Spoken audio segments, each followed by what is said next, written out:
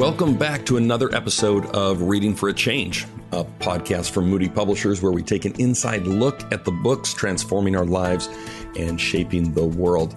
Man, I'm excited about today because I am welcoming an old friend to the podcast. And by old, I mean I've known him for a long time and that he's kind of old. He's about my age. We're both on the wrong side of 40, so kind of like me. But in addition to being my longtime bud, Skye Jethani has done some other stuff too, like write best-selling books and host a popular podcast called The Holy Post with his friend and VeggieTales creator, Phil Vischer. Skye also writes a daily devotional that I highly recommend. I've been a longtime subscriber. It's called the With God Daily Devotional, which you can sign up for on his website.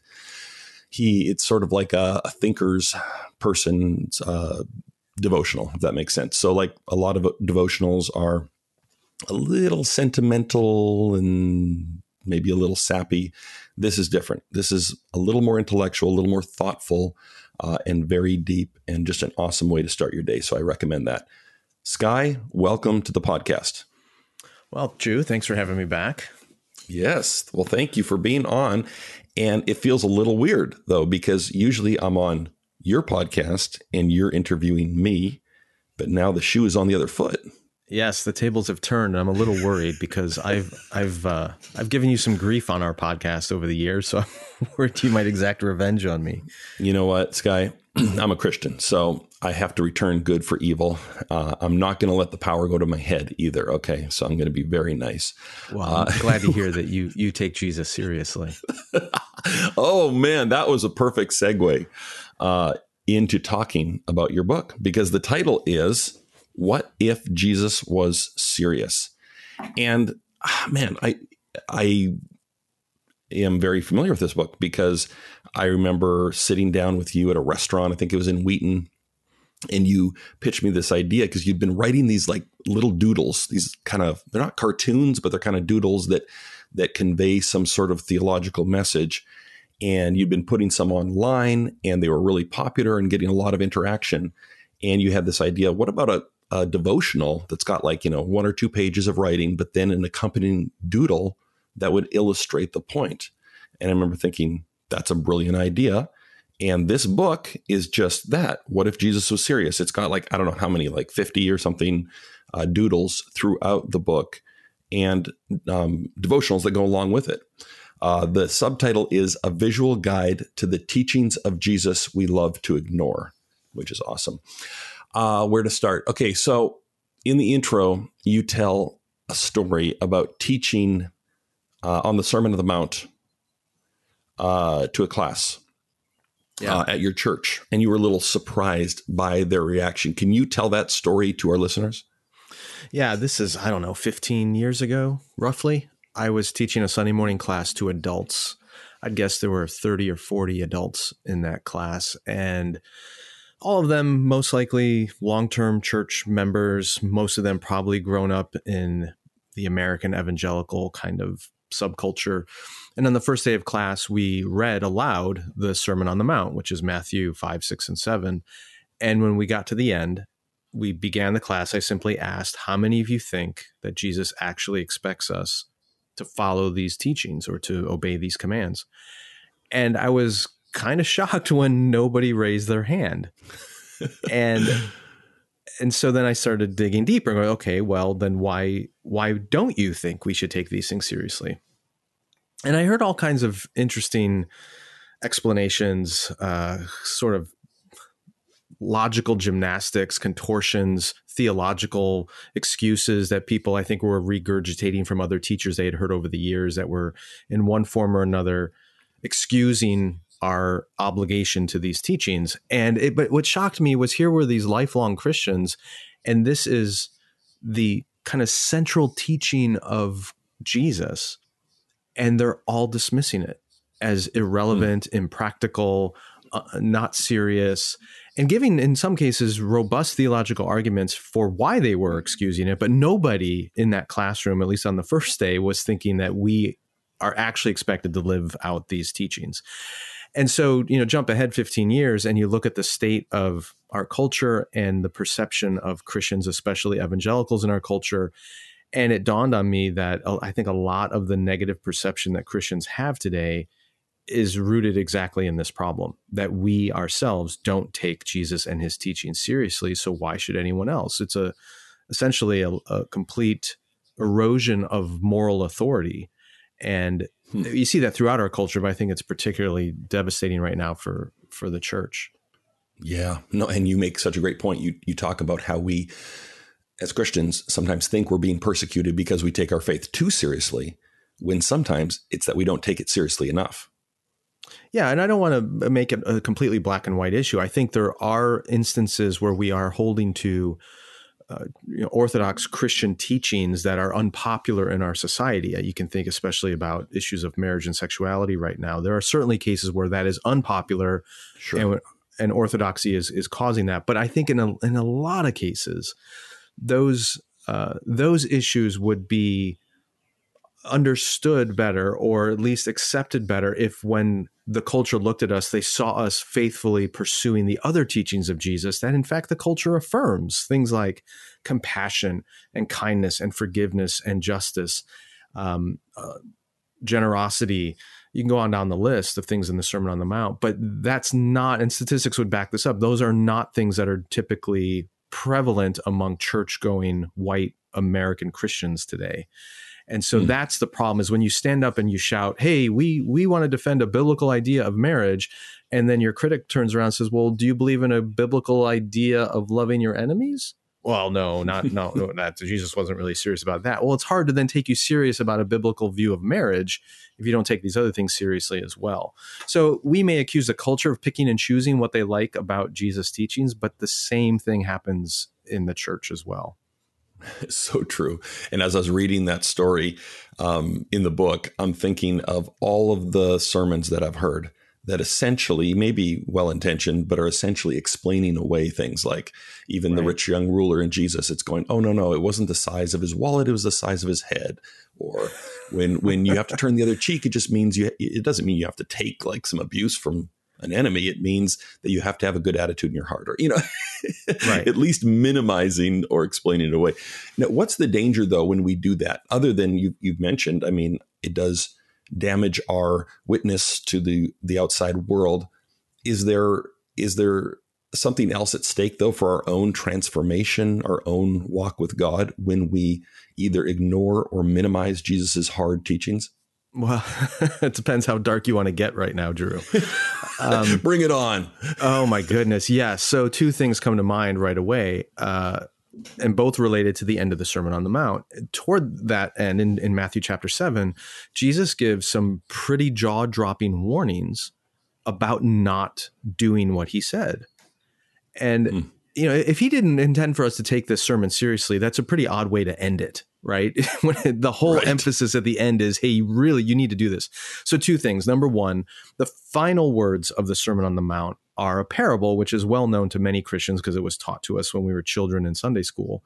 And that's the parable of the wise and foolish builder. And it's often taught as a metaphor for Christians and non-Christians, right? The Christian is the person who builds their house on the rock, and the non-Christian is the one who built their house on the sand, and then the storm comes and the one built on the sand collapses. That is not what Jesus said. If you read the Sermon on the Mount, this is not a parable about believers and non-believers. It's a parable about people who claim to be believers, but don't do what Jesus said. He said, the one who does what I have commanded is like the man who built his house on the rock. So that's number one. If you are claiming to be a follower of Jesus, but dismissing his teachings in the Sermon on the Mount, you are the person building your house on the sand. And it doesn't end well. Now, to go a step darker is just before that part of the Sermon on the Mount, Jesus talks about the day of judgment. And he mentions, many will come to me in that day and say, Lord, Lord, did we not prophesy in your name and do mighty works? And how does it go? Did we not prophesy in your name, perform many mighty works? And I forget the details. Anyway, drive out spirits, and there's a whole list. Drive out spirits and demons. So, I mean, these are people who, when you dig into the details of what Jesus is saying, number one, he's speaking to a Jewish audience. And he's talking about the day of judgment. And to a Jewish audience, the only judge on the day of judgment is Yahweh, right? It's God himself is the judge. But here Jesus puts himself in the place of the judge on the day of judgment to a Jewish audience. He's declaring his own divinity in a way. Oh, wow. I never thought of that. That's cool. And these people who come to him say, Lord, Lord, right? It's a declaration that you are the rightful judge. You are God. So these are people who believe Jesus is God. They have their theology right. These are people who, as you mentioned, they're casting out demons. And you can take that literally or figuratively. I don't care. But we can agree that these are people who worked against the forces of evil in the world. They were, social justice warriors, or they were advocates of righteousness in the world, whatever you want to frame it as. And third, they prophesied in his name. That means they proclaimed God's truth in the name of Jesus. These are preachers and ministers. So their theology is good, their ministry is great, they're fighting evil in the world, and yet they show up on the day of judgment. And Jesus says, away from me, you evildoers, I never knew you. Yikes. That's a terrifying thought. And it makes you wonder, well, what was their shortcoming? If it wasn't their doctrine, it wasn't their ministry, what was their shortcoming? And he calls them evildoers or people of lawlessness, meaning they didn't actually submit to the things that Jesus cared about. And that's what you find throughout the Sermon on the Mount. And immediately before that, he talks about good trees bear good fruit, bad trees bear bad fruit. And the fruit he's looking for there are the things he's talked about in the sermon. Things like loving your enemies, being generous and kind, not being full of deceit or lust or greed. And so you might have effective and powerful ministry. You might have great doctrine. You might even be a leader in ministry. But if you've not taken the deeper character issues of Jesus seriously, then you can't rightfully say you belong to him. And you might be deluding yourself into that because of your powerful and effective ministry or your brilliant doctrine. But that's not ultimately what passes on the day of judgment. And the most terrifying word for me in that whole scene is that Jesus says, many will come to me on the day of judgment with this delusion, right? So when I look out at the church in America and I see all these people who are claiming to follow Jesus, who have their doctrine, who are engaged in ministry, all that, but they don't take his teachings seriously in the Sermon on the Mount, I'm going, oh my word, you are building your house on the sand. And unfortunately, there are a lot of teachers who will applaud you for doing precisely that. And we are digging ourselves into a deep, dark hole. And it's going to be a shocking day when we realize what fools we've been. So, I mean, that's why how dark do you really want to get here? Because, despite this being a book with a bunch of silly doodles in it, it's kind of juxtaposed with a pretty heavy and serious message that yes. Jesus intended us to take this stuff really, really seriously. Okay. I regret it. I didn't want to go that dark. No. And that doesn't apply, though, to Christian authors and podcasters, right? Of course not. Of course not. Wow. No, it's sobering, right? And that's exactly right. And sometimes the whole parable about the house on the sand, house on the rock, we think of it in terms of, okay, the Christians, the ones that have their doctrine right, who've trusted Christ for salvation are the ones building their house on the rock. And the rest of you are building your house on the sand. But you're absolutely right. Jesus is speaking to the in crowd there, to the religious people. And that would be us. Let me put you on the spot here a little bit. Which of these teachings that you talk about in the book of Jesus are toughest for you personally to accept or live out? Gosh, I think there's a lot of them. I'd say without a doubt, though, the hardest one is loving your enemy. Right. For sure. And even especially online. Yeah, especially on social media. Dallas Willard used to say when he was asked, how do you know when you have reached maturity as a believer in Christ? And his response was, when you automatically, instinctively respond to your enemy with love. And wow. So, I mean, right there, I'm going, all right, I haven't reached that point yet. It's not my automatic impulse to respond to the person who's angry or hates me with love. But I think that's kind of the graduate level class in discipleship. When you've reached that, you're kind of on your way to your PhD. But that requires so much prior transformation to get to that point that some of us think it's not even achievable. It absolutely is. It is possible to love your enemy. and to do it even reflexively. So that for me it takes a lot of intentionality and discipline and effort to bring myself to that place. And it isn't without a lot of failure, for sure. And to be clear, like when we say enemy, I'm not talking about like the person who's coming after me with a weapon or who's trying to destroy my life. Sometimes my enemy is my wife. Sometimes my enemy is my child. I mean, seriously, it's like an enemy is the person who is frustrating my will, right? Who's getting in the way of me getting what I want. And that's basically every human being in the world, right? At different levels. But the way you respond to that person who is frustrating your will and your instinct to retaliate, to avoid, to distance, to shame, to whatever, is contrary to the teachings of Jesus. It says, no, our instinct toward that person should be to love them and seek what is best for them rather than ourselves. That's good. I think, sometimes there can be a tendency to just talk about enemies in terms of like, that people from a certain country or tribe or group that you rarely interact with, if at all, right? But you're right. It's anyone who's frustrating your will. I totally get that, especially having small children. Every day they're frustrating my will. So that's good. You have one great doodle. You have lots of great doodles in this book, but one that I actually laughed out loud at, and it's titled "The New Fruit of the Spirit." And you have all these fruit of the Spirit from Galatians 5 with one extra one added that's called outrage. Why do you describe outrage as a false fruit? Well, I think we have made anger and outrage into a virtue. And when I say we, not just the general culture, but I think even within the church, we have made anger and outrage a virtue. And we assume that in order to really affect change in the world or to be considered holy and righteous, we have to be angry all the time about some injustice that's going on or some wrong in the world that we want to make right. And I'm not saying there isn't a place for righteous anger. We see that in Scripture. We certainly see that in Jesus. But anger is not affirmed, especially in the Sermon on the Mount. It's not affirmed as a positive attribute. It is universally in the Sermon on the Mount seen as a very dangerous quality that leads to terrible things. So especially in our social media age, in our immediate knee-jerk kind of news cycle age, we are tended to be attracted to very angry voices. Yes. And I've seen that temptation in myself. I have seen a lot of other people being drawn to it, and it worries me.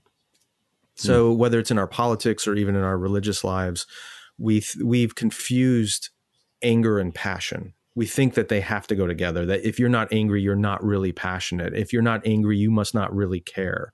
If you're not outraged, then you can't really be an effective instrument of God in the world to bring change. And I think that's a complete lie.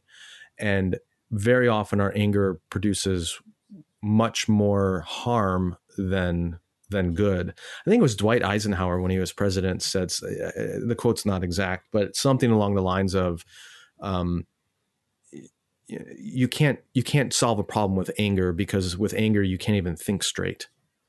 So anger might be your knee-jerk reaction to something that's truly horrible in the world, but you can't use that anger or ride that anger to the solution. At some point, you have to put it aside and pursue other virtues that will get you to that change and that solution that you want. But in our culture today, we are just so addicted to anger for various reasons that I think it's only making problems worse. Yeah, no, I think you're right. And it's so timely too, because we've seen and we're seeing in our culture right now, real injustices, racism, these kinds of things that do deserve righteous indignation. But if you just kind of ride the news cycle and the social media waves of bad things happening, it demands that you're constantly outraged, constantly angry. And like you said, the voices that get the most attention on cable news, on social media, are the ones that are always projecting this kind of white hot anger. Yeah, and that's just not sustainable. And anger might, again, as you said and I said, it's very justifiable in some cases. But if you keep stoking it, what you'll end up with is not justice. you'll end up with vengeance. And then the cycle good. just continues and continues and continues. So I'm all for those voices calling for justice. But unfortunately, when they are just saturated in outrage and anger, what they're actually calling for is vengeance. And that's not what the kingdom of God is about. So true. That's good. So Sky, ultimately, someone reads this book, like you said, that was a good qualifier, because I think some people can be tempted to think, oh, this book has doodles in it. It must be kind of this playful, silly book. It is not. I think it's kind of entertaining because the doodles are really intriguing and helpful. But it is a very serious book. What's your ultimate hope for people once they finish this book? What do you hope that they take away from it? Well, I hope that they come to a different vision of Jesus and his kingdom. I hope they come to an awareness that what he taught is incredibly powerful and relevant for the world. And rather than, a collection of interesting, provocative teachings that we call the Sermon on the Mount, which may have been relevant 2,000 years ago, or some kind of ideal that he didn't expect us to employ, that people would look at these teachings and realize, oh my goodness, like what he says about anger, that directly applies to 21st century contemporary American life, or what he says about worry, or what he says about fruit, or what he says about who's blessed and who is. Like, all these things are so relevant to exactly what we're facing in the world today, that maybe I should take Jesus more seriously and not just jump over all those parts of the Bible so that I can read a couple of what Paul's teachings are about marriage or raising kids or how to manage my money, which is how a lot of contemporary Americans tend to view the Bible, as just this manual for helping me manage my life better. But instead see the words of Jesus as a profound and relevant, counterintuitive, countercultural call for his disciples in the world today. If they walk away with that higher vision of Jesus and his wisdom, I'll consider that a success. If they actually believe that they're supposed to do it, then, we've got a home run. That's great. What if Jesus was serious? And I think the answer is, well, he was. Listeners, if you've benefited from this conversation, I want to encourage you to head over to moodypublishers.com and grab a copy of Sky's book, What If Jesus Was Serious? A Visual Guide to the Teachings of Jesus We Love to Ignore. And the good news is it's 20% off on the website right now, which I think puts it at a lower price point than Amazon. As you'll see, if you haven't read Sky's books before, he's a great writer. And this book is powerful. It's a little controversial. I mean, you might not agree with everything, but it'll definitely get you thinking and challenge you to really take Jesus's teachings, even the tough ones, more seriously. So again, head over to moodypublishers.com to receive 20% discount right now. Sky, last couple questions I have for you. We do a segment on this podcast called The Writing Life. First, this one's related to the book. Your past books, I remember like your book With had some doodles, just a couple throughout.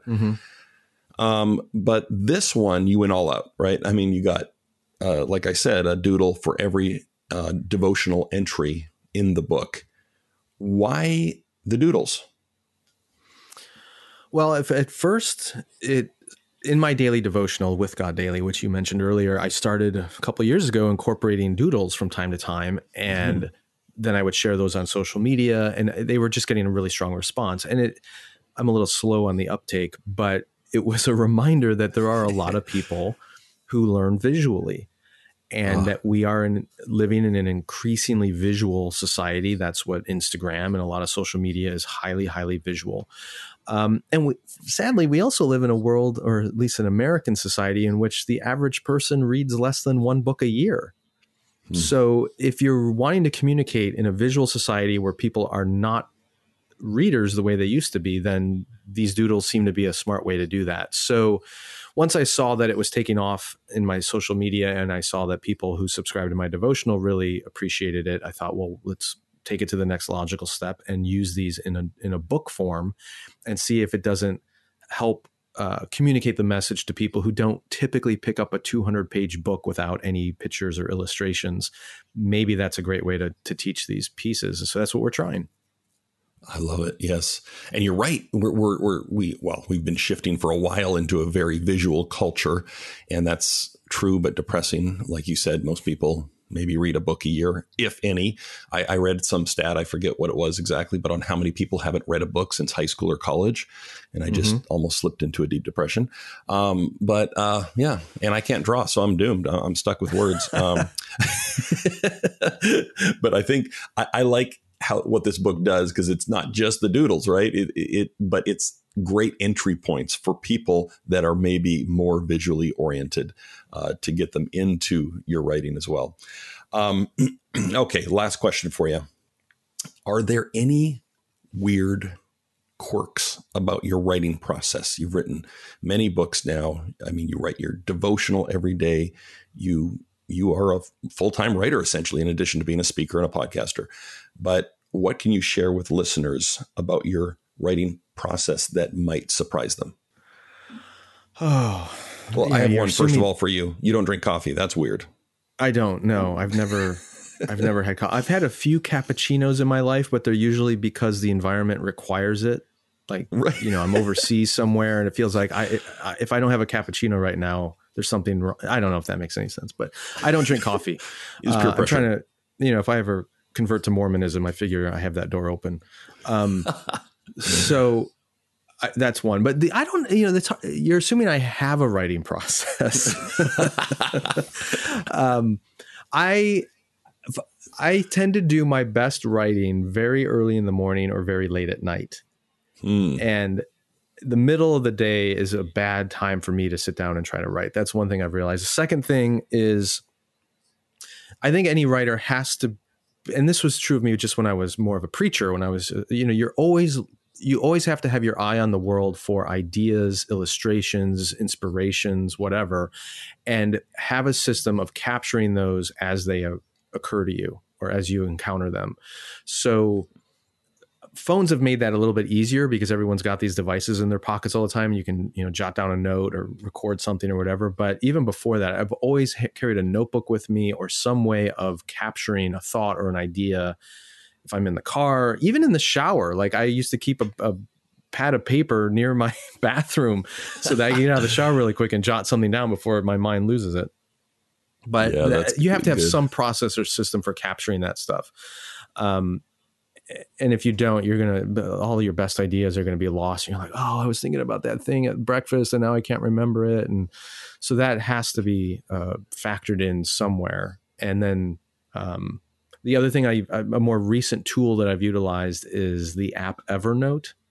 I don't know if you use that. Yes, I've heard of it. I don't use it, but yeah, I've heard of it. Yeah. Oh my gosh. I use that constantly for everything, not just writing, but also it's just a way of organizing ideas and content and keeping different kind of notebooks on different themes or topics. So if I'm doing a series in my devotional, like right now we're going through the parables of Jesus. So I have an Evernote folder that's just all about the parables, and I'm dropping stuff in there all the time as I'm reading or have ideas. It throws in there, and it gives you an organizational tool that I can come back to later and go, oh yeah, I'm working on the Good Samaritan right now. Where's all that stuff that I dumped in that bucket that I want to go over now? So there has to be some kind of organizational framework for and anybody who's got any kind of creative calling. That being a creative is great, but you can be scatterbrained and super disorganized. So you have to have right. something that kind of corrals all those cats together.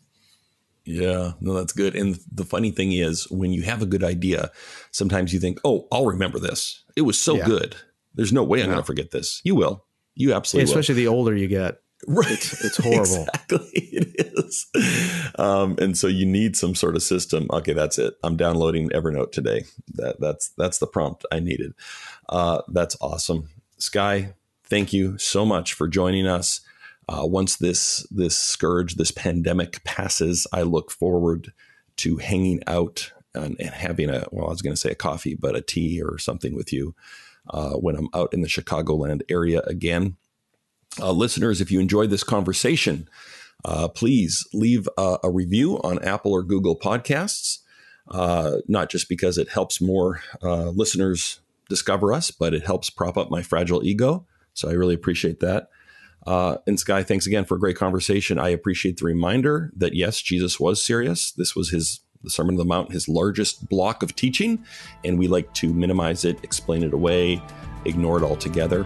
And this was a very good and sobering reminder not to do that, not to ignore even his most radical teachings, because they are a crucial part of our transformation and our relationships, our witness to the outside world. So thank you for that very sobering and timely reminder.